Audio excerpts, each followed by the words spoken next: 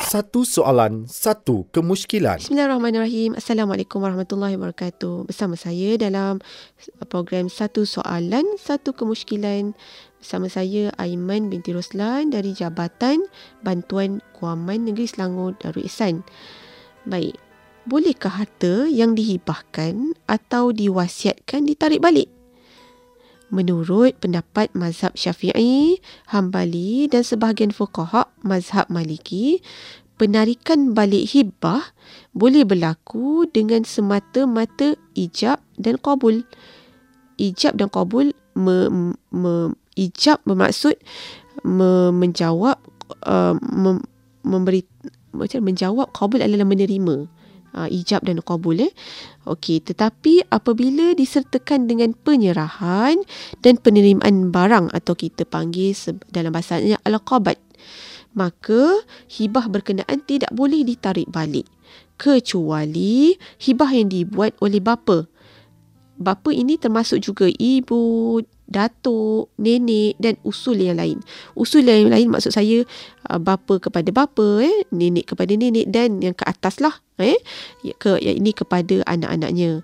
Selama mana harta itu tidak ada kaitan dengan orang lain. Baik, sementara wasiat boleh ditarik balik selagi mana pewasiat itu masih hidup. Namun, wasiat boleh terbatal dengan keadaan berikut. Pertama, sekiranya pewasiat hilang keahlian seperti bankrupt.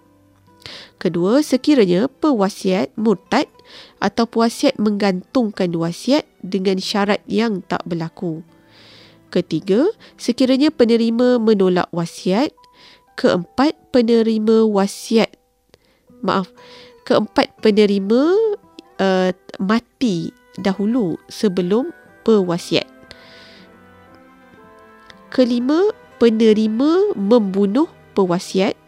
Keenam, berlaku kerosakan harta wasiat. Bagi mendapat khidmat nasihat perundangan selanjutnya berkaitan apa-apa isu perundangan syariah, para pendengar boleh menghubungi kami di Jabatan Bantuan Guaman di 03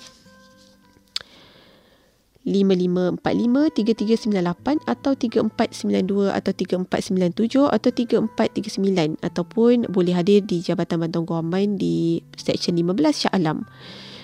Dan para pendengar juga boleh mendapatkan maklumat lanjut di laman web kami di www.jbg.gov.my untuk mendapatkan informasi yang berkaitan. Satu soalan, satu kemusykilan. Hanya di Selangor FM 100.9. Pilihan tepat.